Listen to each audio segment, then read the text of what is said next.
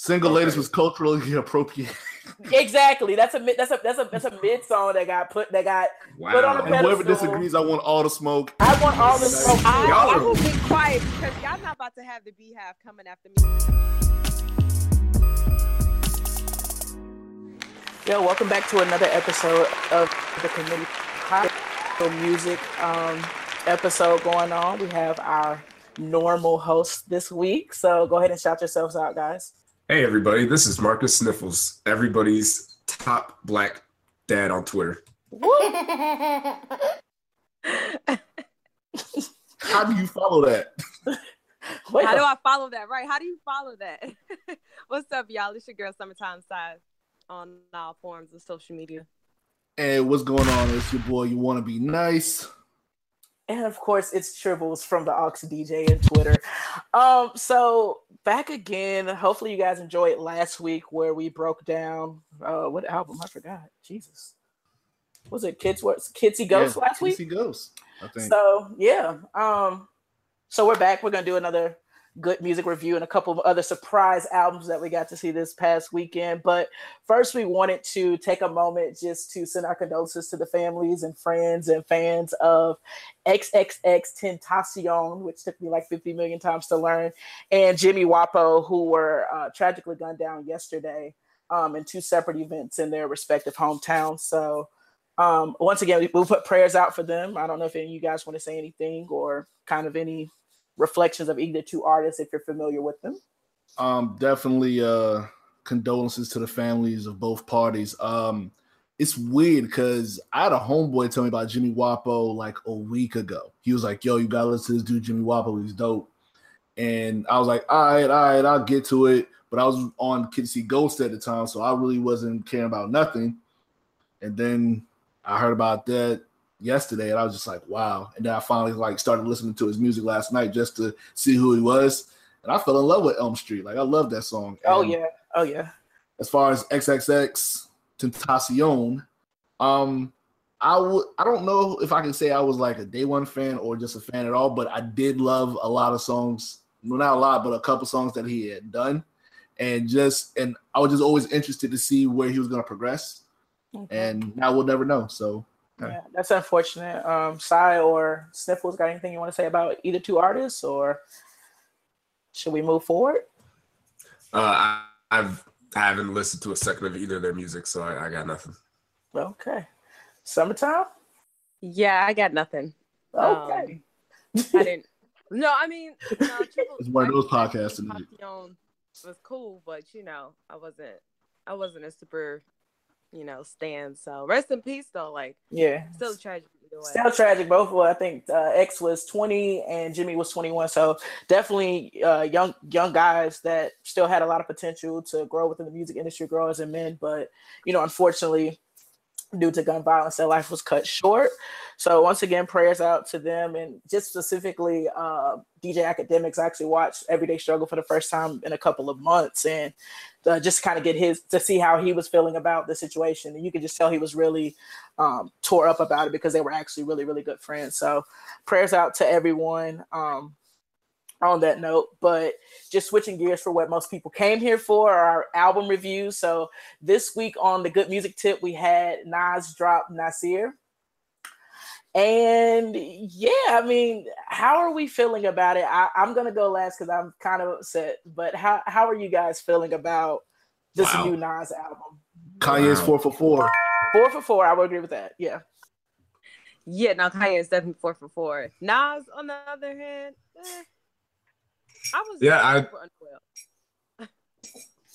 I enjoyed it. I think obviously the production was where it needed to be. Nas he wasn't peak Nas, but it was a solid outing for Nas. I'll say that. We got Nas' album done, Nas. Well, as far as he should have called Khaled. That's all. Well, I won't say that. I'll say we got because he was spitting on that song.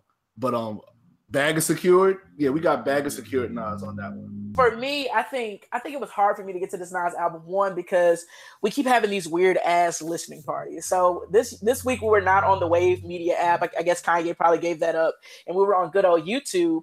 And it still was just a choppy type thing. They were playing, you know, a song back to back. Like we never got to fully run through the album, so that was an issue for me. So I ended up turning off the stream. I think maybe 2 songs in. I'm thinking like, okay, I can just go to bed. Like I can't do the midnight release. I can just go to bed, wake up, and about 8:30, 9 o'clock, I should be able to stream this new Nas album. Well, I think I didn't get to stream. Well, Nas' album did not become available on Tidal until I think it was like maybe 5 or 6 o'clock p.m. the next day. So we constantly saw tweets, hey, where's the Nas album? Where's the Nas album? And I think for me, it kind of like dwindled my anticipation of hearing it. Once it dropped, I was already immersed into J-Rock, which we'll talk about in a second. So I was just like, I'll get to it when I get to it. But once I got to it, to me, it was nothing. It was nothing that made me go, wow. It was just like, this is Nas. Kanye's killing it. This is probably it was like probably no standout feature. It was not no lie. It was good songs. Like I don't think anybody could deny that they were like good songs, but it was like, this is Nas. I mean, this is what we always hear. I love the White Label and I love Bonjour. I actually flew to New York. I was in New York that day. I had just landed, and my homeboy was like, "Yo, we're gonna do the whole Nas thing or whatever." And I was like, "All right, cool. Let me know when where it's at," because nobody knew where it was at. I already set on my Airbnb. I ate. I was waiting until like the last minute. He was like, "It's in Queensbridge or whatever." They're meeting like under Queensbridge or whatever on like West 125th. And by that time, I was already back in Brooklyn, and I was exhausted, and that's what kind of killed it for me. This is one of the worst album releases that has ever happened in like recent history. Yeah, I think what Anti was the second word. The Anti is the first one that comes to mind after Nas. Yeah, just for the caliber of Nas, like Nas is not, he's not Kanye West. Like Kanye West with The Life of Pablo, he was tinkering with it, and that rollout, that release was weird, but Kanye is a big enough star to where he can kind of do that. Nas hasn't dropped an album in a couple of years now, almost 4 years. So, and he's not a popular rapper. Like he's few people. He's not the masses wait for Nas. It's like, you know, hip hop heads, older people. The teenagers ain't waiting on Nas. So when they say, oh, his album's done, it's dropping on Friday, if it's not there Friday at midnight, then a lot of people are kind of like, well, no, I'm gonna move on. If it's not there, you know, Friday morning, like 8 a.m., 9 a.m., then people are gonna start asking questions. If it's noon to evening time, niggas is moving on. Like a lot of people ain't waiting on Nas, and I think that really messed him up with this release. I think Mike Dean took the blame for that, didn't he, on Twitter or whatever? Because he said he had to remix it or something like that. But you see, that's my thing. When you have a listening party, that's the shit like that's supposed to be done. I don't know what Kanye, Mike Dean, Nas, what they were doing, but hell, if you got to push it back another week and push the good music set another week, that's what you do. But don't present a product and then say, oh, it's not good enough. You presented it to me, so you thought it was great. Give it to me. Like, I don't know. I just thought that was, I don't know. I didn't like it. I think it took away from my anticipation from my standpoint. But, you know, it happened. Whatever happened. But we all agreed that Kanye is 4 for 4 on production as far as these good music albums. So what were standout tracks or your favorite tracks from this particular album? White Label, Bonjour, Not Safe for Radio, and Adam and Eve. Those are my standout tracks to me. So I think that's 4-7. Okay. What about you, Marcus? Cop Shot the Kid, Everything, and Bonjour. Okay. Summertime? Cop Shot the Kid because, look, Slick Rick Children's Stories is like the reason why I fell in love with hip hop. So okay, that was like, all right, you got one in the bag, Nas. And then Bonjour, just because this shit is just dope. Yeah. And I can't appreciate the ad libs from Diddy on Not for Radio too, though. Like, oh yeah, that shit was epic because it took me back to Hate Me Now 2018. Yeah, so that was a good feel. But I think the standouts for me was Cop Shop the Kid, and Everything. I enjoyed majority of the album, but those two, like off first and second listen, like those two really stuck to me. And I think it was also because everything was like maybe 7 minutes long. So it was, I won't say it was weird, but it was different to see like such a long track on this condensed album. So those two did it for me. So after listening to all 7, do we feel like it lived up to the hype that we had when we heard or when we watched Kanye tweet, we have a Nas album coming on June 15th? Like, did it live up to that hype for y'all? No. No. I agree with the, I agree. Yeah, no, it did not. The rollout, everything was poor. Yeah, I'm gonna say it didn't reach the hype specifically because of what Pusha T put out first. That kind of hurt Nas. Yeah. Like Pusha T put out some hard hip hop shit. Not saying this Nas album was bad. This Nas album was solid. But as far as the expectations that I had for it, it's like, all right, we got, Lyrical Miracle Nas on here with some Kanye West beats. And it was just fine. It was mid. It was fine. I don't want to say it was mid. It was good. It's just not. I feel what you're saying on that one, Sniffles. My homeboy said when I asked him about it, he was like, "Yo, we found the second half to Push's album." When I asked him about it, he was like, "Those beats should have been the set. Like if Pusha made a full 13 track album, those were the next 6 beats or next 7 beats." I'm sorry. Yeah, because Cop Shot the Kid and what was the song going? Yay, with Charlie Wilson on it. Was it Everything? Everything. Yep. With Kanye West singing on it? No. From the Ye album. I'm actually gonna pull up the track listing really quick. Oh, No Mistake. Yeah, No Mistake. Like you can tell that he did those same beats around the same day or around the same set few days. Just using the same sample. So where do we put this in his discography? Like clearly we can say it's so Illmatic, but is it? How many albums in his discography? He's got Illmatic, It Was Written, I Am, Nostradamus, Stillmatic, God's Son, Streets Disciple, Hip Hop Is Dead, Untitled, Life Is Good, and Nasir. I did that all off the top of my head. Ooh, I'm just kidding. Nah, I read that off of Wikipedia. I feel like honestly, we got a little bit of Untitled Nas with this because of the political commentary, and then after that is God's Son. Like I'm not. That's kind of. I enjoy God's Son. I'm sorry. I feel we got like Nas Son mixed with a little bit of I Am a little bit to me. I would put it in the second tier. Like I haven't really ranked Nas's album, but like the best ones for me personally is like Illmatic, It Was Written. I throw in like Hip Hop Is Dead, maybe in that top tier, and then there's like the second tier, and then there's like the bad tier. So I'd put Nasir in the middle. It's in the middle tier. Yeah, it's in the middle of the pack. I got Illmatic, It Was Written, and I Am to me for my top 3.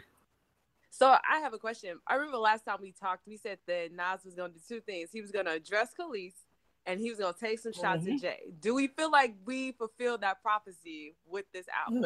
No. We failed. We failed tremendously. No. We failed hip-hop. We let Nas down. We shot like the Rockets in Game 7. Oh, God. We didn't get that. And I think, don't get me wrong, listeners. We got the crowd of, we're not supporting Nas because of these allegations. I was expecting for him to speak up on it just because I knew that crowd was going to come out. I think it hurt him. Yeah, it hurt him more not to even mention anything about it. Did anybody catch the line of Bonjour where he was like, watch who you have kids with, I got a meal for every bump in your face. Like, I feel like that was if I had to reference Khalees in any way, that's the only part that I could think of. Yeah. I did catch it, but I didn't know who he was sending shots at, though. I mean, as someone in Nas's position, someone that's got money and, and is single, like he could that could be about anybody, honestly. Like, I don't know if you could put that strictly on the Khalees, but you can put that on a single guy that's got millions of dollars that's still dealing with women out here. Because, he was talking about how, like, different women every night. Sometimes there's 2 of them, and they're just sleeping with me for the status, and I'm just out here going through the motions, really. So I mean, yeah, watch who you have kids with, because Nas is just basically out here just slinging it anywhere. So I mean, the whole a meal for every bump on your face. I mean, I just think it maybe was poor timing. when I've listened to the album a couple of times, I just didn't feel like he was taking like shots, like, oh, I'm talking specifically about Khalees and people are gonna know that. I didn't get that from the album.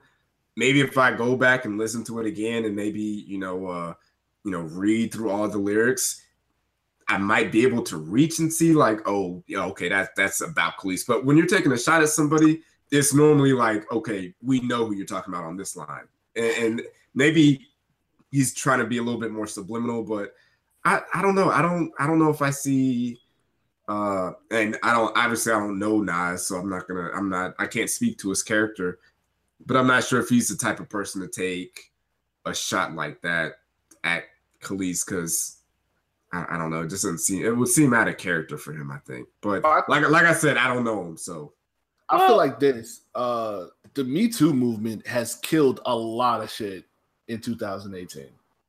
It's just like, with hip hop, it's not so easy for us to for people to sweep that under the rug as far as like, yo, that's just Nas, he made Illmatic. You see those type of responses on Twitter, but it's just like, even those allegations, whether true or not, even Nas can't come back from that. Like, even if that label is put on you that you're a woman beater now, or you've done these things to women now, like, whether it's true or not, like, it's gonna stay with you. Most definitely. But I guess just speaking towards things that you take a shot and they kind of stick with you. The Carters, aka Jay-Z, Nas's old rival, Mr. Sean Corey himself and his wife Beyonce Knowles Carter, decided to surprise us with an album. Saturday, randomly in the middle of the goddamn day. In the middle of the day. Literally in the middle of the day. I guess I'll start. I was opened up my Facebook app. Surprisingly, out of all the places I could find out about a Beyonce and Jay-Z album, Facebook was the first set to tell me. So I log on to Facebook and I'm just like scrolling, just seeing what's going on. And shout out to Chase Walker. He tweets like, Beyonce's album is out. So I'm like, my ears perk up. I'm like, I think I was at the time like maybe playing on the PlayStation or something. I throw my controller out the way. I kind of scream. I run the title. And I open it, I'm like, the Carters. I'm like, wait, nigga, this is a Jay album. Like, so I get really ecstatic. And I press play on it, and it leads off with Summer, which, in my opinion, is a Beyonce song featuring Jay-Z. And you just kind of run through the whole track list, because it was 9 tracks, and then they had a side note kind of song, which was a standalone song. I don't know if they put that on the the Apple Music and Spotify sector, but it's actually 10 tracks on the album. And just going through them, to me it sounds a lot better than the material that we got from them before, especially Top Off. It sounds like a million times better than Top Off. And yeah, I think I've done over 10 listens over 10 listens up until this point, and I'm still catching bars. I can just tell off of these first 10 to 12 listens, I won't know where to rank this album within their both respective discographies until maybe August, when I hit the show and see them perform some of these tracks live. Because I think it's an overwhelming set of 10 tracks for title users. Can I go ahead and say something before we go any further discussing this album? I would like to go ahead and start copping my pleas early. I want to cop my pleas right now. Let me go ahead and say this right now. Jay-Z is the greatest rapper to ever live. There is no one who's ever been. Repeat that Jay-Z, 3 times. Jay-Z is the greatest rapper to ever live. The greatest rapper to ever live. Sean Corey Carter, aka Jay-Z, Young Hove, the big homie. He's the greatest rapper to ever live. There will never be another rapper as good as Jay-Z, or has the accomplishments, the money, the street cred, the influence as Jay-Z. There will be no rapper that has that kind of career. Beyonce Knowles. Beyonce, we've talked about it on previous podcasts. I've ranked Beyonce over Michael Jackson plenty of times. She is the greatest living performer to date. I think she's probably the greatest performer ever. She has a better discography than Michael Jackson. She's one of the most talented people of all time. But these two, here's the but together. These two on the track. Jay-Z, like there's two things I really like. I really like chocolate, and I really like watermelon. But if you put those two things together, they taste horrible. Talk about it. Jay-Z and Beyonce are chocolate and watermelon. Separately, they're great. I'll eat them all day. If you put chocolate on watermelon, I'm like, ugh, this is not what I want. And the first off the first listen to this album, and it might have something to do because I was on Twitter also at the same time getting some jokes off, so maybe that has something to do with it. But off of the first listen, I got a Magna Carta Holy Grail feel from it, where at the beginning, the first half, I was like, yo, this just kind of banging. And then it just kind of fizzled out. And I was like, you know what? This album was kind of underwhelming. This is after the first listen. Now, I've listened to it a bunch of times after that, and I feel a little bit differently. But off of the first listen, these two, like you said, you understand how I feel about them. So for someone like Beyonce and Jay-Z, there's other artists like Kendrick, Kanye when it comes to producing. The standard for their releases musically is as high as it can be. They have the highest standard for me. J. Cole's up there when we're talking like lyrics. There are certain artists where if they drop a project, I expect it to be damn near perfect. Jay-Z is one of those people, and Beyonce is another person, and this album was not that. So are you saying that it was a bad album, or are you just saying it wasn't a perfect album? Which it was for these two, it wasn't great. It's not bad. It's just we got the greatest rapper of all time and the greatest performer of all time. They put out a joint album, and it's just okay. That's not good enough for them two. For those two, this is Jay-Z and Beyonce. Like, I'm not gonna lower the bar for these two, right? Like, I'm not lowering the bar for them. The standard is up there. They put the standard up. Like, you can't put out Reasonable Doubt, Lemonade, Blueprint, Self-Titled, and then drop this and it be okay. We know you're better than okay. You're not just okay. Notch, how do you feel about it? I feel like you're agreeing with Marcus. I heard. Well, I told you in the Twitter sphere, I want smoke, and this is how I feel about it.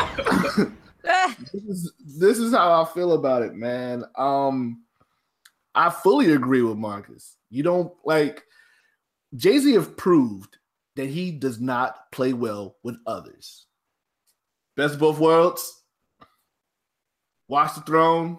I just feel like he doesn't play well with others. I'm not saying that those albums I mentioned were bad. I'm just saying that in certain respects, it's either you or nothing. Either he has the ball or nothing at all, or it's nothing at all. And I just feel like in certain situations with this album, like they didn't need to share the ball with each other. Like that could have been some of these songs should have been on a solo album.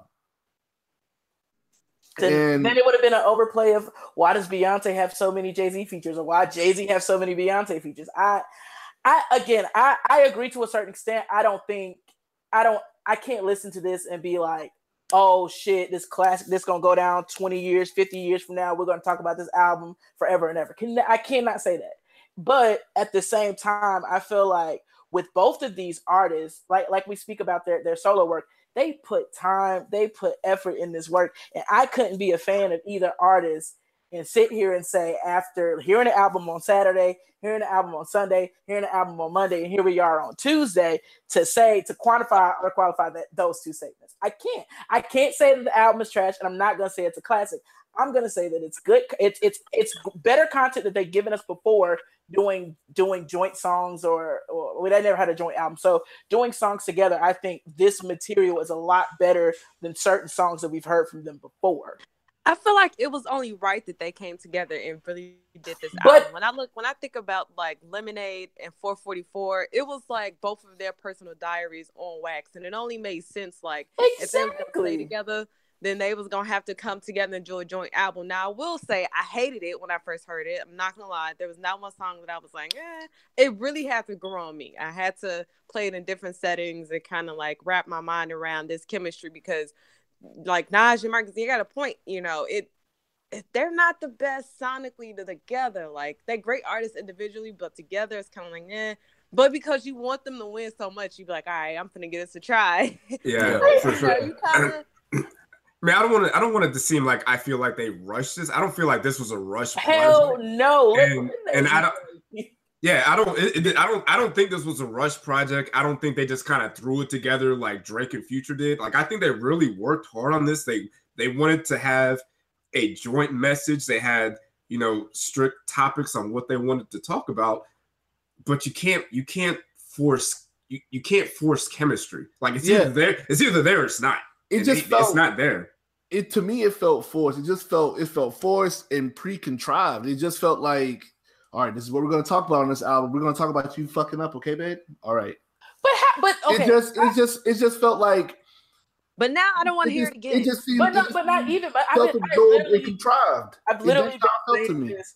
When we did our first music episode, which was like the best albums of 2017, I told people, I said, "Yo, a joint album is coming." I've tweeted it weekly. I'm like, "Yo, every time you've said that, I said nobody wants that." Every time. But guess what the timeline was all day Saturday at like 5-6 o'clock.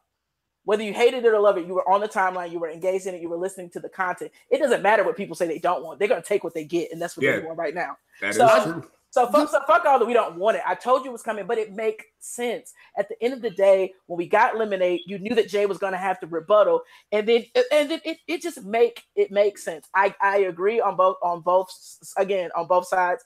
I don't think it is, oh my gosh, I never heard anything like this. But I can't sit here and say that this shit is mid either, simply because I'm still listening to this album to this day, finding out shit and putting shit together that Jay-Z's saying. It made sense financially.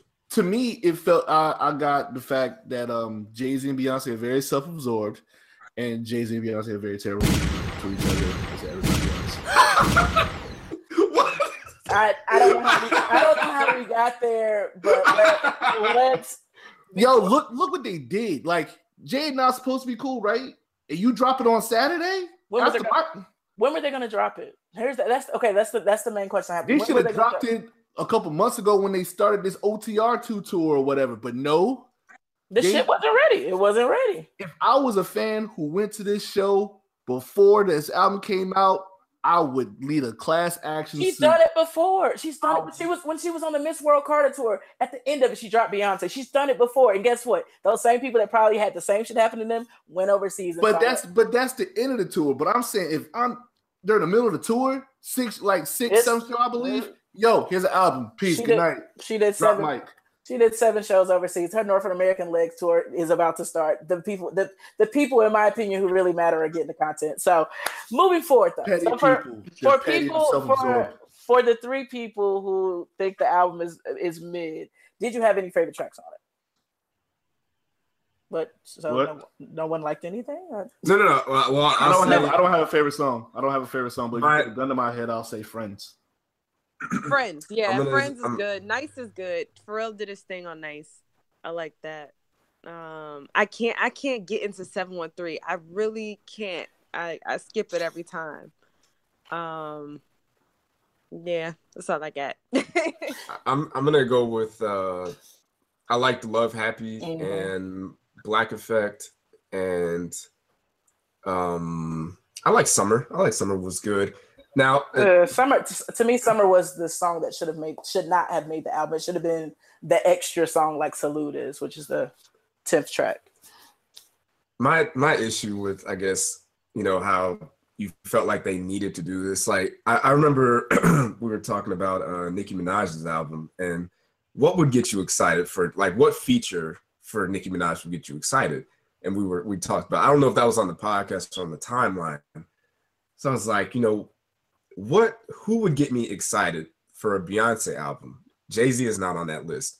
So I went through and I re-listened to all the songs, and I was like, what other artists would have fit on these songs that she has somewhat of chemistry, or could have made the song, could have brought something better to the song than Jay-Z? And I went through every song, and I felt like I could have put, like, if now I'm gonna read this track list that I made, and tell me if this doesn't get you more excited than what we got.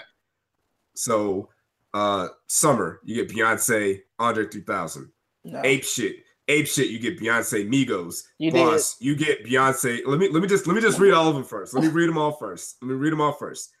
Boss, you get Beyonce, Rick Ross. Nice, you get Beyonce and 2 Chainz. 713, that's a Jay-Z song. Friends, Beyonce and Drake. Heard About Us, Beyonce, Nicki Minaj. Black Effect, Beyonce, Kendrick Lamar, and or Killer Mike. And I felt Love Happy should have either been on 444 or Lemonade. But I feel like those other features would have brought a lot more excitement and a lot more to these songs other than the forced chemistry of Jay-Z and Beyonce on records. I just don't understand how married people can be forced, but whatever. Points for the Killer Mike reference, though. I think that would have not worked. But for the people who are listening to this podcast that enjoyed the album, for me, as someone who enjoyed the album, I enjoyed Friends. Friends, I still listen to that song daily, and I unpacked it because I like what the fuck Jay-Z was talking about. I love Nice. I actually enjoyed Boss and Love Happy were my 4 or my standout tracks, just listening to it first couple of times. This is a good album, but I didn't know we accepted good from Jay-Z and Beyonce. I didn't know we just accepted. We've done it before. What the fuck? We've done it. Not from Beyonce. Not from Beyonce. We don't. I am Sasha Fierce. I am Sasha Nas for this. We gotta kill them for this. I Am Sasha Fierce was not a mid-grade Beyonce album. No, it wasn't. Get the fuck out of here. It was a great album. What are you talking about? Mid. That shit. Sasha Fierce is not garbage. It was not that loud. Look at that. Mid.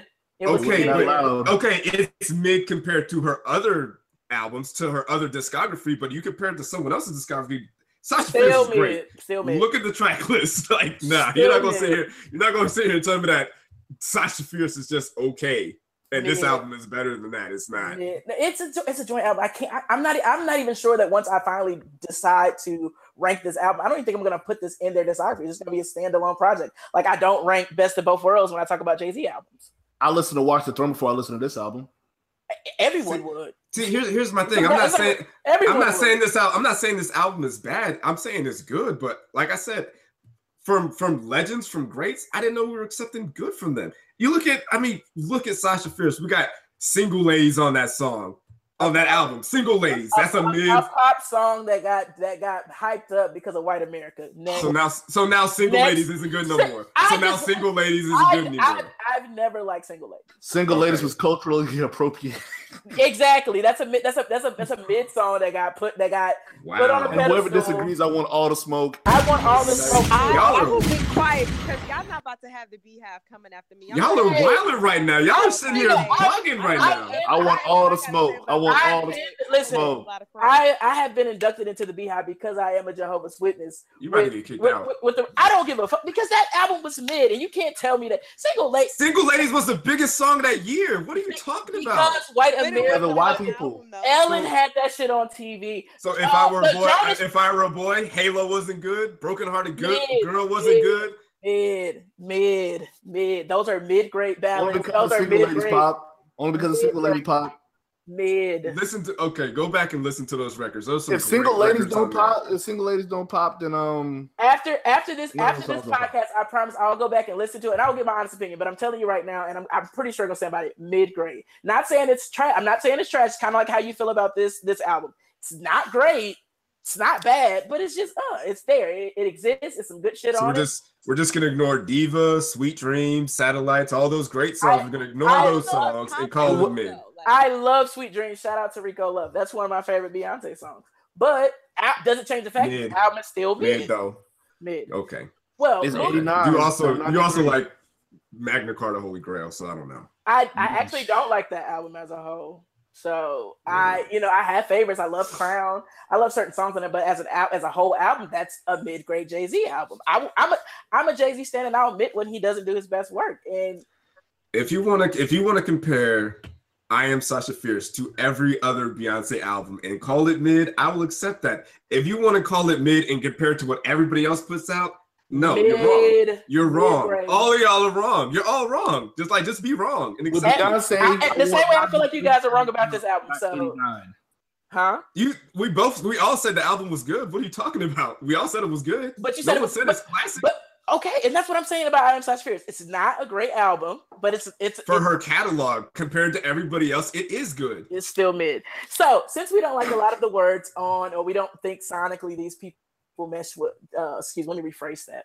Since we don't feel that Sean Corey Carter and Beyonce Giselle Knowles Carter, the married couple who have been married for over 10 years, are sonically a mesh and they're forcing their chemistry on tracks, how do we feel about production? Production was okay. Nothing stand out, I don't think. Nothing crazy. Wow. Cool and Dre, man, I'm not gonna lie. Cool and Dre fucking fucked that whole album up. They did what? They had This is. They did Summer, they did 713, and 713, and then they also did Black Effect. I'm not bad at Cool and Dre. Pharrell did his thing on that album. He did Ape Shit and Nice. And then Boy Wonder, which is, Drake's homeboy, which I thought was interesting. He did Friends and Heard About Us. So I think as far as the names on there, the names were huge in regards to production credit. I think it wasn't a bad produced track on that album. I think all of it sound great. I really like how Cool and Dre came in. I won't say they flipped 713, but they kind of put their own little, I guess, twang to the Dr. Dre track. So I won't say I was highly impressed, but I was fed sonically with the production on this album. You just stand super hard for that, Triples. But that's the thing. I feel like I am a logical stand. Like nobody can say anything bad about this album now. No, not even like you can. I mean, y'all can have y'all opinions. At the end of the day, my ears like what it likes. But what I want to make sure that listeners understand. I am a Jay-Z stan. I will say it up and down, but I will call Jay-Z out when shit is trash. I just told y'all Magna Carta Holy Grail was trash. I had some tracks on it, but it's trash. It's wild because I won't say trash. It was very much mid. It was like low grade mid, like not even like good mid, like low grade. I mean, it's just that no one has said anything bad about this album. And you're being very defensive about this album. Like no one said anything bad about it. It's just okay. I don't like Magna Carta at all. It's just like this album is just good. Like we'll put this out here, listeners. If you feel as though they said positive things about it and I'm overreacting, please let me know, and I will come. I will come during our Tiana Taylor episode. So that's forewarning what we're talking about next week, and I will apologize as soon as we kick it off. As soon as I open up, I will apologize to all three of my co-hosts today. Beehive, J-Hive, if y'all want smoke, if y'all want drama, y'all know where to find me. It's whatever. So speaking of, just continuing on with this album, we'll skip over the Beyonce the rapper. You guys don't like her sonically right now on this album. What do we shout out her ghostwriter? Oh, hey, hold up. Hold up. Who said we didn't like her? Who said we didn't? Who said we didn't like her sonically? Because if I recall, let me put this Damas hat real quick. About a year ago, I actually wrote an article for Trill T saying that Beyonce needs to come out with a rap album. I said it would be great, and I think she could do it. And that's why I wanted her rapping with other rappers outside of Jay-Z. She doesn't need to be carried by Jay-Z on a rap record. That it's not like we've seen her on records with Kanye West and J. Cole and Andre 3000. We've seen her with other people. I would kill to hear Beyonce rapping with like Trina or Rick Ross or anybody. No, I'm tired of Jay-Z with Beyonce.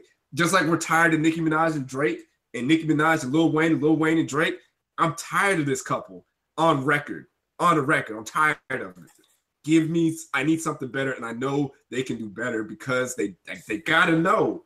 They gotta know this chemistry ain't there. Beyonce, Chris Brown, and Tink are like the top 3 R&B people who can spit to me. Repeat that? Dreezy. Beyonce, Chris Brown, Dreezy, and Tink are like those are the only R&B people in that genre who should be spitting right now. I'll agree with it. I'll agree with Beyonce the rapper either. And I don't want to hear Beyonce the rapper either. I'll take Dangerously and love Beyonce any day of the week. The joke is Beyonce's been rapping her whole career. I'm talking full length album. In a sense, but like this newfound alter ego, and I think that's why I didn't like that album with Sasha Fierce. I think that's why I didn't like that one either, because I don't like that alter ego shit. Hot sauce Beyonce. I like Beyonce. I don't like. Yeah. And I feel like when she curses, it feels forced to me. Yeah, Like, it's just, hot sauce Beyonce. Nah, it's not. It's because you're not used to that. It's different. Exactly. Unlike It's Jay-Z unfortunate and because Beyonce I feel on the like she's record, branded it's something that we've herself. heard forever that doesn't work. I don't know, man. I'm like y'all. I'm just kind of over, you know. I 'Cause feel like it's watching Beyonce your could do parents. no wrong. Here's my issue. I feel like Beyonce could just do no wrong, and it's like no matter what you say, I Am somebody's Sasha Fierce always was gonna wrong. think That, you hate. that album was wrong. You're the only person that thinks that. You're crazy. Listen, You're crazy. that I don't know album why you wrong. keep saying that. Beyonce, It's a great album. That one time she did those fucked up bangs, wrong. And See, listen, I can't speak on the hair because that's not my lane. I'm just stuck in strictly to music. we can. I I'm do feel pretty. like Sasha Fierce was a culturally appropriated album. So Bingo, doom. There goes trash mid. How is it culturally appropriated? Nigga, How? the Jonas Brothers wore leotards and redid fucking single ladies on television. And that's On LA. that's Beyonce's fault. We're blaming Beyonce for that. We're blaming Beyonce for white people jumping on the wave.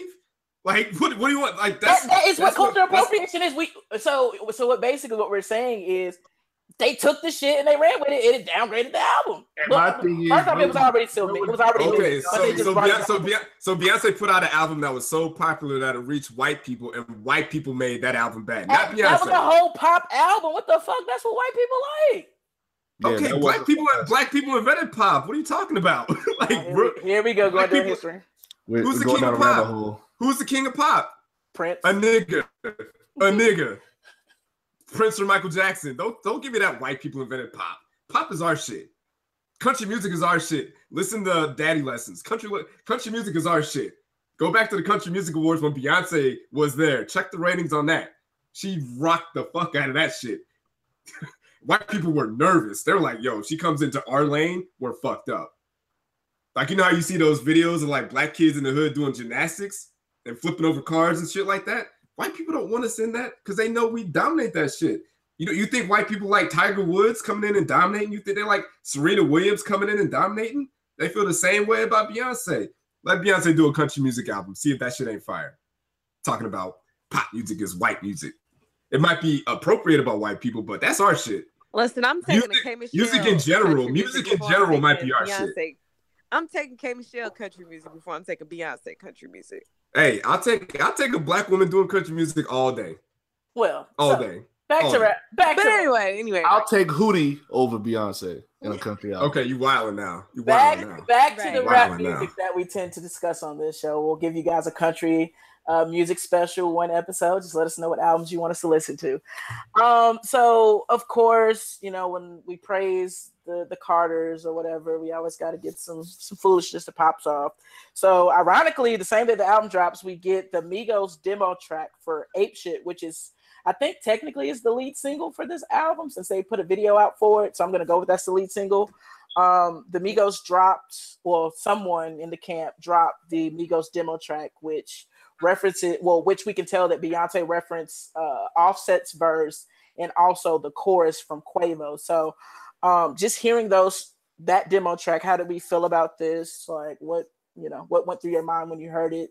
Did we want the Migos to be officially on the track? Like what Yeah, I feel like the Migos should have definitely got the credit they were due and left on that track, man. It probably would have sounded so much better because you know that that's their lane and they mastered that lane. I mean, I don't know why they wouldn't have kept a verse or two on there. I wish I hadn't. Go ahead. I felt the same way I felt when I found out that Stir Fry was T.I.'s first, and I heard the T.I. track. I was just like, damn, I wish T.I. was on this. And that's the same, which is ironically a Pharrell track as well. So when I heard this whole demo track, I was like, damn, this would have been dope if it was the Migos. Yeah, I can't. It's going to be hard for me to listen to Ape Shit and not long for some kind of Migos verse on there. Like Facts. when the song is going and Beyonce, when she finishes her part and Offset does his, Offset, and then Jay-Z comes in, I'm like, oh, fuck. Like, damn. Like usually when you listen to a Migos record and Offset does that means it's Offset's turn because a lot of people can't tell the difference between them on a record, so they usually say their name before they start rapping. So he's like Offset and then Jay-Z. I'm like, no, man, that's not how this goes. Offset needs to go next. It's Right. Offset's time, not Jay-Z's time, not the 50-year-old guy. Get Offset in there. I mean, let's go. Like, this is ancient. Let's turn up a little bit. Yeah, Like, Dad. No, you can't rap with us. Yeah, you know what I'm saying? Like, hey, Dad, can you go back upstairs and let us party for a little bit? You can come back later. There's plenty of other songs for you out here. What they could have done with this album is that I feel like they didn't need to be on every song together. They could have easily had like a Beyonce featuring Migos and then a Jay-Z featuring a Ross or something like that. They didn't need to be together on every song. Like, well, they had to for their message. Is it a joint album? Let's go down the list of a joint album where both artists are not on the song. We look at what was the Future and Drake mixtape, both on these songs. Watch the Throne. The last two songs was Scholarship and 30 for 30 was the second to last song was just a Future song. The last song was just a Drake song. So Scholarship by Future. Now you look at like Watch the Throne, like they both were on every song on that one. I'm pretty sure Jay and R. Kelly was on each of Best of Both Worlds and the other and Unfinished Business. Yeah. Yeah. I mean, I hear what you're saying, but I'm like, that's just, I get it. I think I was actually looking for solo songs too, but I mean, it's a joint album. Like we can go down the list of joint albums where both artists are going to be typically on majority of the tracks. Majority or all though. It's 9 tracks. Like, first of all, this is a short album. I won't say I was disgusted, but I was just like, 9 tracks? Like, really? Like, we couldn't. I'm tired of the short albums now. Okay. What? Already? I low-key said that. I low-key said the same shit. I was like, really? Like, this, like. Wow. It's done already. Like, 444 gave us 11. I'm like, we couldn't at least, like, give us, like, push it out a little bit, but. Like, Push and Kids See Ghost deserved more than 7 songs. Yeah. I mean, I give you that, but I didn't know we were tired of it. Well, I'm tired of it. I'm saying it be on the timeline. Please continue to make sure albums, please, because I can listen to them. But just going back to the demo track, I think for me, I listened to both of them. I actually enjoyed the Migos version. I also enjoyed the Beyonce and Jay-Z version. But my whole thing about it was, and kind of what I wanted to touch on, I was like, it was the smartest thing that the Migos could have done was to give that track to Beyonce and Jay-Z. Here is why. This is Tribble's theory time. So, of course, we all know that Pharrell did the Ape Shit beat. Okay? If you are into the whole stan culture, the Beehive and Jehovah's Witnesses or whatever we call Jay-Z fans, you've noticed that these two individuals have been working on this said project for months, like going maybe September, October. I want to say September. When I started to notice, when I actually saw Jay-Z on tour with him growing his hair out and stuff. So I'm just assuming they started in September. Could have been earlier than that. The Migos put out Culture 2 on my notes, January 26, 2018. My theory is Ape Shit was one of two things. Either it was a throwaway track that was supposed to make Culture 2. Yes. That for whatever reason did not make it. Or B, Pharrell made this beat, Jay or Beyonce heard the beat, and Pharrell's like, oh yeah, the Migos hopped on, and they're like, hey, let me hear what they did on it. Let me, figure out what kind of approach to take on it. They heard it, and then they, of course, they sold it because both Offset and Quavo have writing credits on that particular song. So for all of those people who are on the internet, like, oh, they stole from the Migos are, well, I don't know about Takeoff, but I think he got left off of Bad and Bougie this time. But those two in particular, Offset and Quavo, they got paid for this. So please stop the whole they stole it. They got paid for it, and they will continue to get paid for it, which is why I think that was a smart thing. What do the Migos get out of selling this? Of course, you get money. You get the exposure to a set of people who they wouldn't have been able to reach out to from the beginning. I say all this to say, you go back to Culture 1, which had 13 tracks. Only 3 of those songs got into the top quarter of the top 100 chart. So the first, within 25 songs, which was Bad and Bougie, which peaked at number 1. T-Shirt peaked at 19. And I think Slippery actually peaked at 29. So it wasn't even a top 25. And then you go to Culture 2, which had 24 tracks, and they only still got 3 to chart within streaming purposes. Huh? I think they did what Culture 2 was for streaming purposes because I think but they still but that's what I'm saying. Like they did that instinctively to double the tracks to get more on the charts, and they still only managed to get 3 to chart, which in my opinion, which the highest one on Culture 2 was Motorsport, which featured Nicki Minaj and Cardi B. You have to give Nicki stans and the newfound Cardi B stans credit for climbing that up the chart.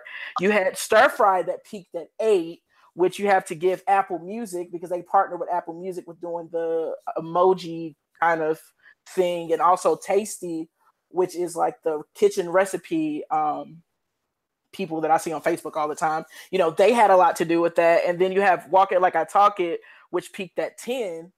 And of course, the Drake stimulus package. Anything Drake goes on, it's damn near destined for number 1 or somewhere. I think it's this. With Bad and Bougie, I feel like if Donald Glover doesn't give it the shout out, if Donald Glover doesn't give it the shout out, no. I wish people could see this online. I literally wrote Donald Glover beside Bad and Bougie. If Donald Glover doesn't give the co-sign, no, that is. That's not true. No, you're spreading fake news because Bad and Bougie was number 2 on the charts before Donald Glover said that song was on the way to number 1. It was on the way. And people say like, oh, Migos ain't gonna be around for 5-10 years. Yes, they are. And this because they make moves like this, not because of the in my opinion, this actual content. Had Ape Shit stayed on Culture 2, what would we talk? Will we talk about it? No, because it sounds like a traditional Migos song. Which nothing wrong with their key sound. It's nothing wrong with that. I'm a big fan of the Migos.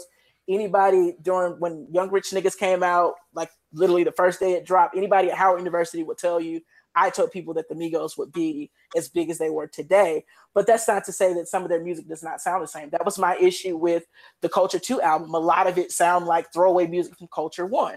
So to say that Migos, let's just say the Migos would have kept Ape Shit outside of the masses on this, because this album's going to go number 1. This Carter's album's going to go number 1. So to say this one song, which it's going to get streamed, which is currently being streamed heavy, you got visuals for it. What else I was going to say about this? Yeah, you got visuals for it. You got white. I mean, I get it. We don't want white. We don't need white approval for shit to be stamped. But you're gonna get the white approval. Like this album, whether it wins or not, it's gonna get nominated for a Grammy. Even though he talks shit about the Grammys on the actual Ape Shit song, it's still gonna go up for a Grammy because of who they are. And I feel like with the Migos, they would have not been able to reach this potential. They've tried to do crossover songs with people like Calvin Harris, Katy Perry, and they just don't stick in regards to the Migos. You saw, if anybody watched their Coachella stream, you saw they put on, I had my feelings about trap artists doing live performances, but they put on their best performance to their best ability, but yet the crowd was only interested in Bad and Bougie. So in my opinion, I think that Bad and Bougie goes into I Have Black Friends playlist along with Hot in Here, Tipsy, and It's Going Down by Young Jock. I don't think Bad and Bougie's staple or made the world known of who the Migos was. And I think with them having just ad-libs on this Beyonce Jay-Z song, they could possibly get listeners to venture out into and figure out what the Migos do via Culture and Culture 2 and their other list of mixtapes. Yeah, I think I kind of disagree with all of that about Migos. Like, I feel like Migos is a pretty well-known group, and I think a lot of their music sticks. They do pretty big numbers. They were Grammy nominated. Whenever they put out a song, and usually up in the charts, it's like I just didn't understand the whole they don't stick. You know what I'm saying? They stick to rap. They stick to rap culture. You look at their mixtapes, like they took out Versace, the remix before. Versace, before they even had the remix with Drake on it, was doing numbers within the hip hop community. What I'm talking about is international exposure. Not saying that the Migos don't do international shows. I'm not saying that at all. What I'm saying is aligning themselves with people like Beyonce and Jay-Z, people that could literally say, I'm going on tour tomorrow, and people in their concerts will still sell out. People will risk their rent not being paid and all these other asinine shit that people do for these concert tickets. Aligning yourself with people like that only increases your stock. Had they kept that song and added a Takeoff verse, Ape Shit would not even be on urban radio. and I mean that could be a hot take, but I'm good. I would die on that hill. I don't believe this is Ape Shit is also it's also not a finished. It's just a demo song. That's not the completely finished song of theirs, and they could have still tweaked that. It still could have been, but it would have still sound like a Migos song. And shout out to Low Key on Twitter.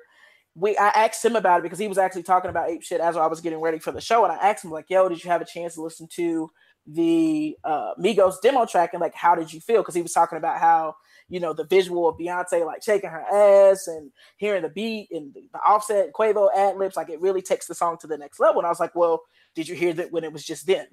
And he was just like, yeah, it just sounds like a typical Migos song. And I was just like, that's all I'm trying to say. That's all I'm trying to say is that I like the demo version. I really do. But it's a typical Migos song. It would have not had this sting or this quote unquote impact that we're seeing that it has right now on social media and on the charts. I just think Ape Shit, if they would have put that song out on Culture 2, it would have made the top tier of that album. It's not one of the throwaway songs. I feel like Ape Shit, with the way the beat is going on, also it's up there with like Stir Fry. It's not just a throwaway. It's up there with like Stir Fry and then Bad Bitches Only, Superstars, Narcos. It's one of those songs, not like the other it's still, other Migos song. It's obviously still a Migos sounding song because it's a Migos song. But I mean, Migos, they're going on tour with Drake. You know, like they're big deals. They have music with Drake. That doesn't.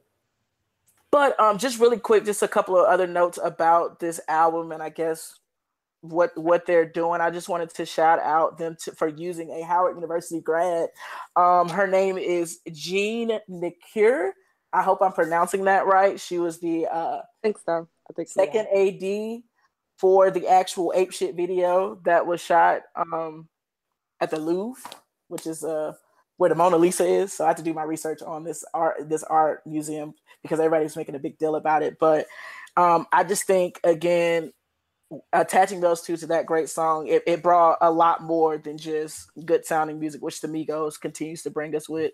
So shout out to the Migos, shout out to the Carters. We're gonna move forward from the Carters. I think we spent a whole and one last thing. It's not even about Migos anymore. Just is it fair to say that Beyonce and Nicki Minaj are better friends than we actually think they are? Because Nicki Minaj's original release date for Queen was the same date as the Carters album. And Nicki Minaj, she pushed her album back, and Nicki pushed the album back because those two songs that she left off with were trash. I feel like Beyonce shot her a text like, "Yo, I see your album release date. We got something coming that day too. You might want to move along." If Barbie Teens and Chun-Li charts goes crazy, she's standing right pat with Jay-Z and them. Yeah, that's my hot take. That's my hot take. Beyonce and Nicki Minaj are better friends than we think. She sent her that text message, let her know, like, hey, that's that Beehive Kool-Aid you drinking, man. She said, hey, I see you, Queen. I see you working, Queen, but that's not the date for you. That's ours. I don't think she would have hijacked her release date like that, though. I mean, that's just rude. They did it to Nas. They did it to Nas. So like, they're terrible people. I seen Beyonce and Nicki Minaj feed each other hamburgers. They besties.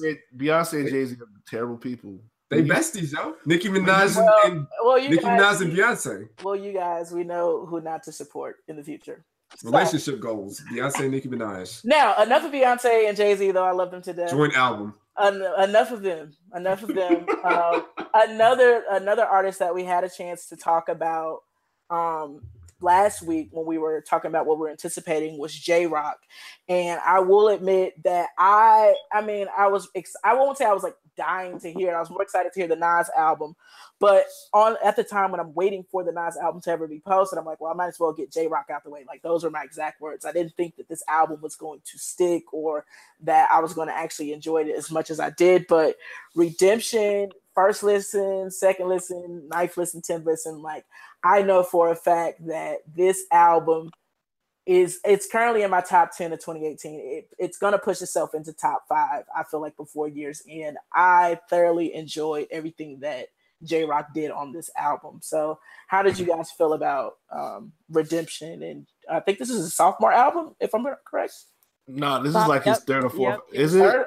Technically? Technically, it's his sophomore. Yeah. But what about the stuff he did with Strange Music? Because he was TDE Strange Music before he went to Everstar. Well, Wikipedia said this is his third studio album, so it's not his sophomore album, but a great third album in my opinion. But how did you guys feel about it after listening to it?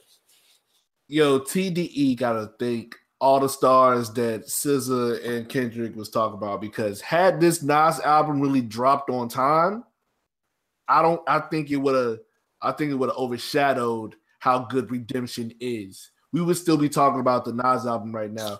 But the fact that we had that gap of when is the album dropping, you had a chance to digest it. And it was a great album. J-Rock, TDE, they got one. What I love about TDE is how they release their projects from the artists. So it's like everybody gets their own time. And I'm just like, I can't wait to go to the tour and really see all the artists really put out the best music, because I feel like these artists have been putting out some of the best music that they had, over recent years. Now I just need a Schoolboy Q album and I'm good. He should be up next. Yeah, definitely gotta look out for that. But no, Redemption was dope. It was bomb. The beats were tight. I mean, J-Rock, I feel like he's getting a name for himself, and I'm just happy to see people are catching on, because he's been dope for a very, very long time. Facts. On the last music episode, I said that J-Rock, he's like third or fourth on the TDE roster, and I felt like he needed to put out a perfect album, and this might be it. Like, I feel like he's placed himself in a starting lineup with this. This felt like, I don't want to say it felt like a debut album, but it felt like he just reintroduced himself. Yeah. This it feels like Sci-Hi the Prince's album, where it's like, Sci-Hi's been out making music, but then he dropped his debut, and you're like, okay, this is who the guy is. This is who he is. This feels like a solid West Coast album, and I don't understand. But I love 9059 though. That's that, and I listened to that today. I was like, yo, why didn't that album hit? And I went back and listened to it today. It's got some great songs on it. The last 3 or 4 songs are kind of like, but this, I feel like there's no skippable tracks on this. And J-Rock, he's got bars, he's got radio singles, he's got damn near dance records, but it's not like, he's not cheesy, he's not coming off as like a simp on these relationship records. He's got solid features. The beats are banging. Like, there's nothing you can say that's negative about this album. And it's long. It's not 7 tracks. I mean, it's 13 tracks, but it didn't feel like it's only 44 minutes. It flowed though. It flowed. The fact that J-Rock could throw King's Dead in the middle of that album, and when it came on, I was like banging my head like I never heard the song before, let me know the album was good. Anytime an album, a complete album, can make the singles that I've been hearing forever and constantly been blasted, make it sound like it's brand new again, I know an album is great. And that's what J-Rock did with me with King's Dead on the album. Like, everything flowed. I don't know. I think because I didn't really have expectations going in, it blew my expectations, if that makes any sense. Shout out to Sai, because I didn't even know that the Bloodiest had dropped, and I was just on the timeline. I saw she had retweeted it, and I was like, oh, okay. And that's when I really got with it, because I heard the Bloodiest first, and then when I heard When, I love that song. The only thing I really didn't like about When is the hook. The hook gets annoying after a while. But other than that, this album is like, when it starts from the Bloodiest, because when I first listened to it, I was like, yo, this got to be an album starter. This how it's like, if he's going to go like this, then the rest of the album is going to be amazing. And I'm glad it's the first track. Yeah, I feel like it was a good flow, because you start with the Bloodiest, and then you end it with like When.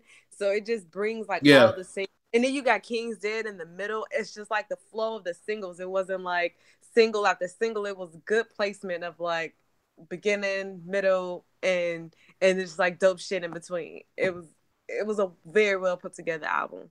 TDE can structure an album, man. Their structure skills is dope. What were your favorite songs or songs on Redemption? Knock It Off. My shit. OCOM with J. Cole now. Oh, out of sight, out of mind. That shit. Oh my gosh. For what it's worth, for me, for what it's worth is a good song. The Bloodiest. I really wish that Jay-Z could have got on Out of Sight, Out of Mind. That hurt my heart. I really wish he would have got on that. And I like Redemption. Yeah. So for Redemption, I gotta start by that. Like that was the first song that, like, once I played it the first time, I knew I was gonna go back to that track. I don't know, I've said it before, like I'm really into like that emo music, but this was like emo gangster music, and I was just like, yeah, I can hear what he's talking about. And then, like, I'm not the biggest SZA fan, but I felt like her voice on that track was perfect. Like I don't think anyone else could have done that part but her. And I also like Broke was another one that I really, really enjoyed too. Yeah. I was it would be easier on like, because I think I like every song, and not saying that Broke is a bad song, but that's probably my least favorite song, but it's still a good song. But like if I put shuffle on this album, like play it and then just randomly select songs to play, I feel like I'm not going to skip any of them. They're all great songs and every feature works. Yeah. Yeah. Even the Jeremiah one. Oh yeah. Yep. The Jeremiah, that shit bangs. Like I don't know why that's not on. Why is that not on the radio right now? That shit is hard. Like that's a good ass song. Like that's a radio record right there. Yeah, I was gonna say it has to be the next one. Yeah. So what? I guess I thought Knock It Off would probably be a next single to me. Nah, he needs I mean, that's why a lot of artists do tend to join up with R&B singers, because you need something that can get on the radio. And if I don't know who J-Rock is, or if I don't like J-Rock, I might be a Jeremiah fan, so I'm gonna listen for his hook or his voice. So I could see the Jeremiah song being the next single. But I guess after listening to this album, where do we rank him within TDE? Like, is he still 4 or 5? Did he move up to 2? Is he?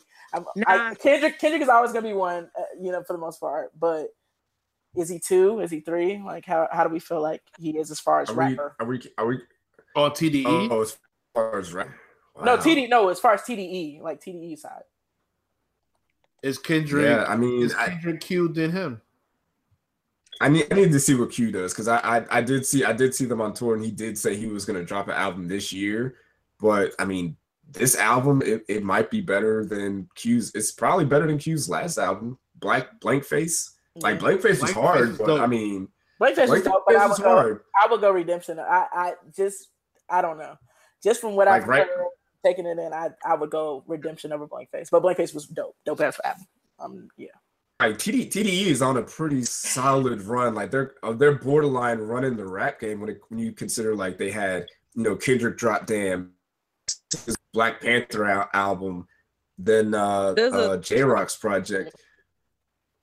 Like, what happened? Control. I said can't forget about SZA's Control. I mean, she was nominated. I said off of that. Like, I said that. Did I say that? I thought I said that. Either way, here's the thing about that separates TDE from other labels.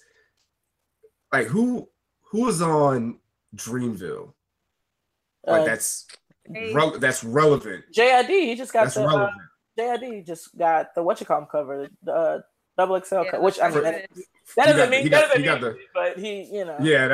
don't mean that much. But I mean, if you look at all these other labels out here, like TDE is one of the few rap labels that they have rappers that are putting out great music and being talked about at the very least. Like, I liked it. Like, obviously, if I go through Dreamville's roster and listen to their music, they might be putting out good music, but they're not, I guess, relevant. They're not being pushed as hard. They're not reaching the charts the way I feel like this J-Rock album is doing, the way Schoolboy Q reached levels he reached, the way SZA did. They're not household names on their own. And I feel like J-Rock is going to become, okay, this is J-Rock. This isn't just another TDE artist that Kendrick is just pushing out there for y'all.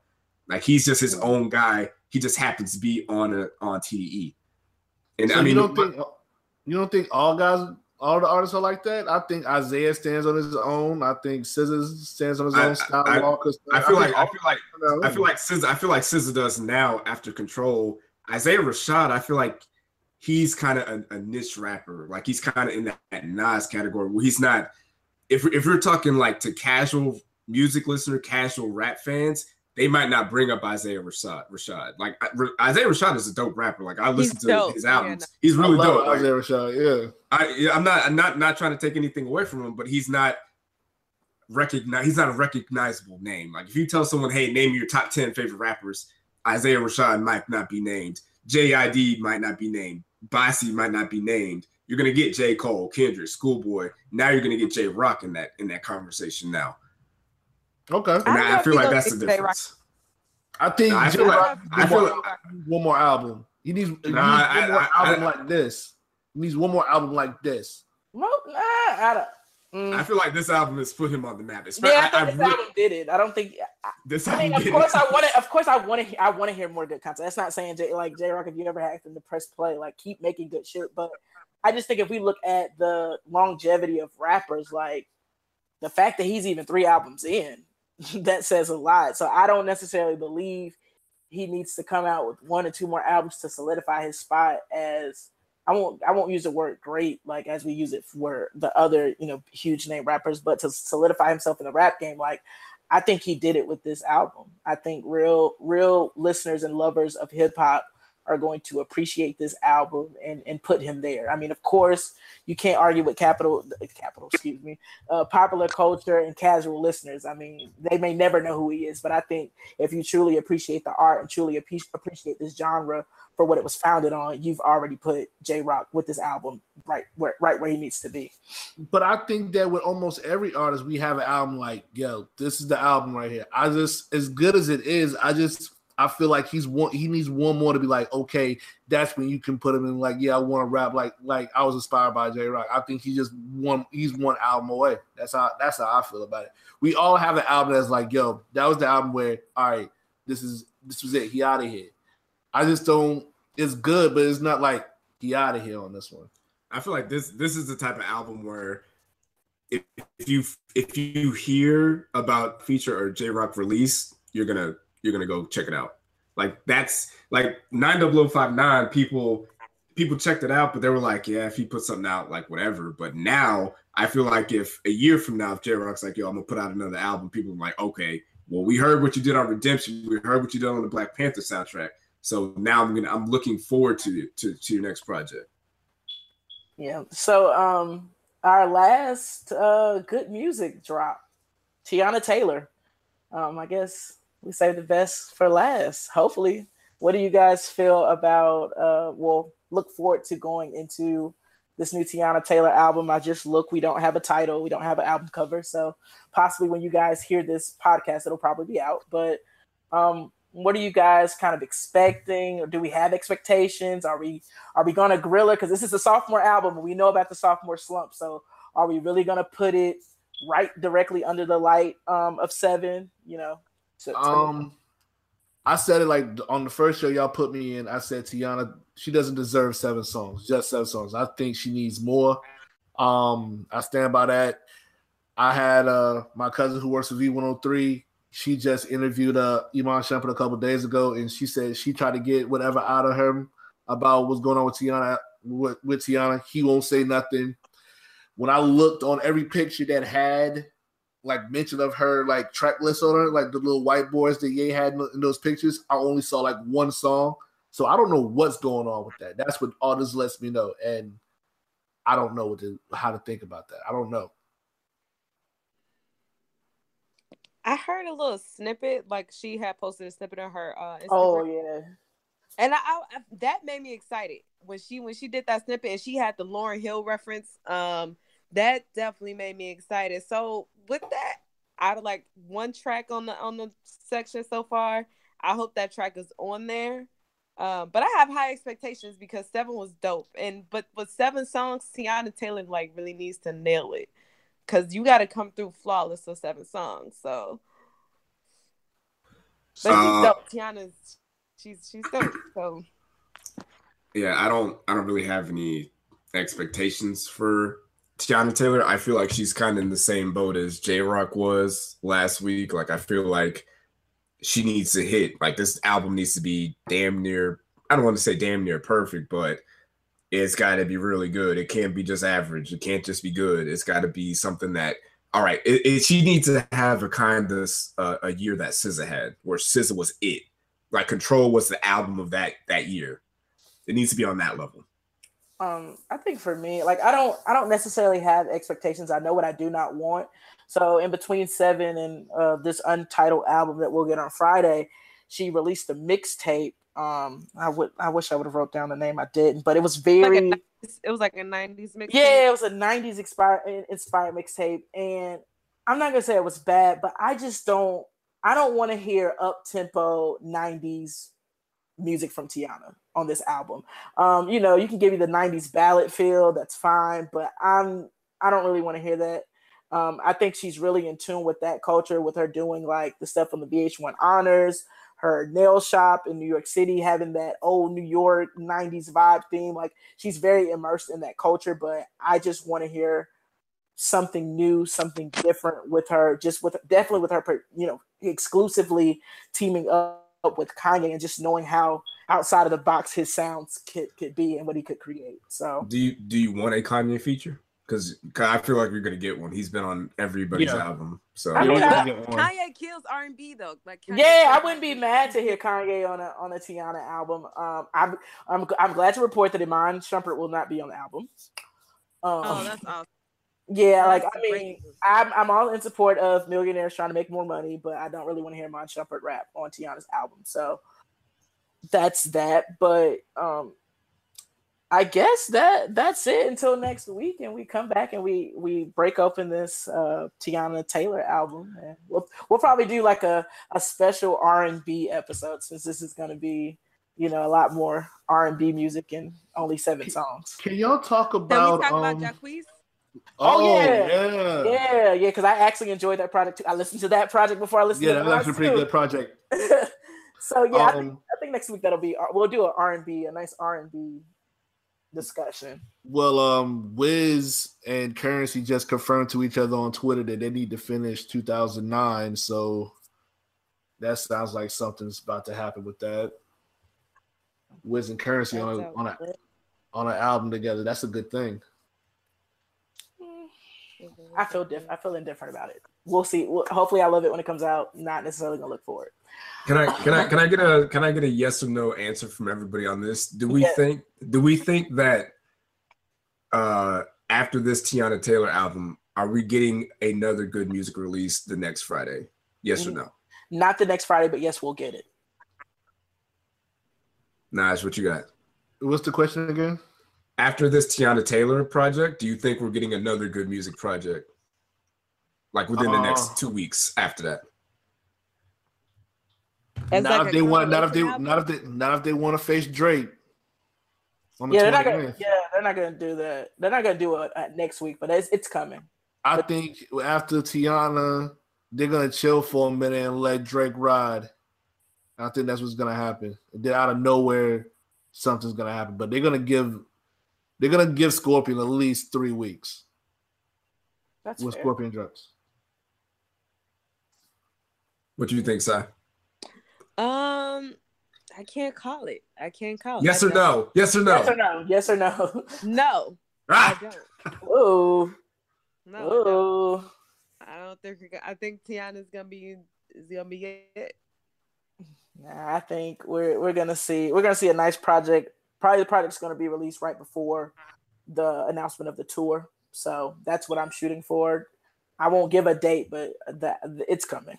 It's like when you see Ray Allen like shoot like 4 threes in a row, and it's like all of them like nothing but net. But that last 3, you don't know if it's gonna go in or not. Like, yeah, it's like this 3 look like there's a hand in the face. So but then you realize it's Ray Allen and it goes in, and LeBron James wins his first ring in Miami. Yeah, that's what this Tiana Taylor is like to me right now. Like, is there gonna be a hand in the face? Like, is it gonna be like a rim in and out kind of 3, or is this nothing but net? The only hand in her that could potentially be in her face is the timing of this release. If we have another non-situation, that could definitely affect Tiana. So I'm going to pray that that doesn't happen. But do you guys have any shout outs before we get out of here this week? Shout out to the podcast that I'm on, Two Dope Smarks. If whoever's listening, if y'all like wrestling and pop culture, holla at us on Anchor FM, the app, and holla at us on Apple Podcasts. Once again, shout out to y'all for letting me get on. This is always a pleasure talking music with y'all. It's always fun. That's pretty much it. You want to be nice on Twitter.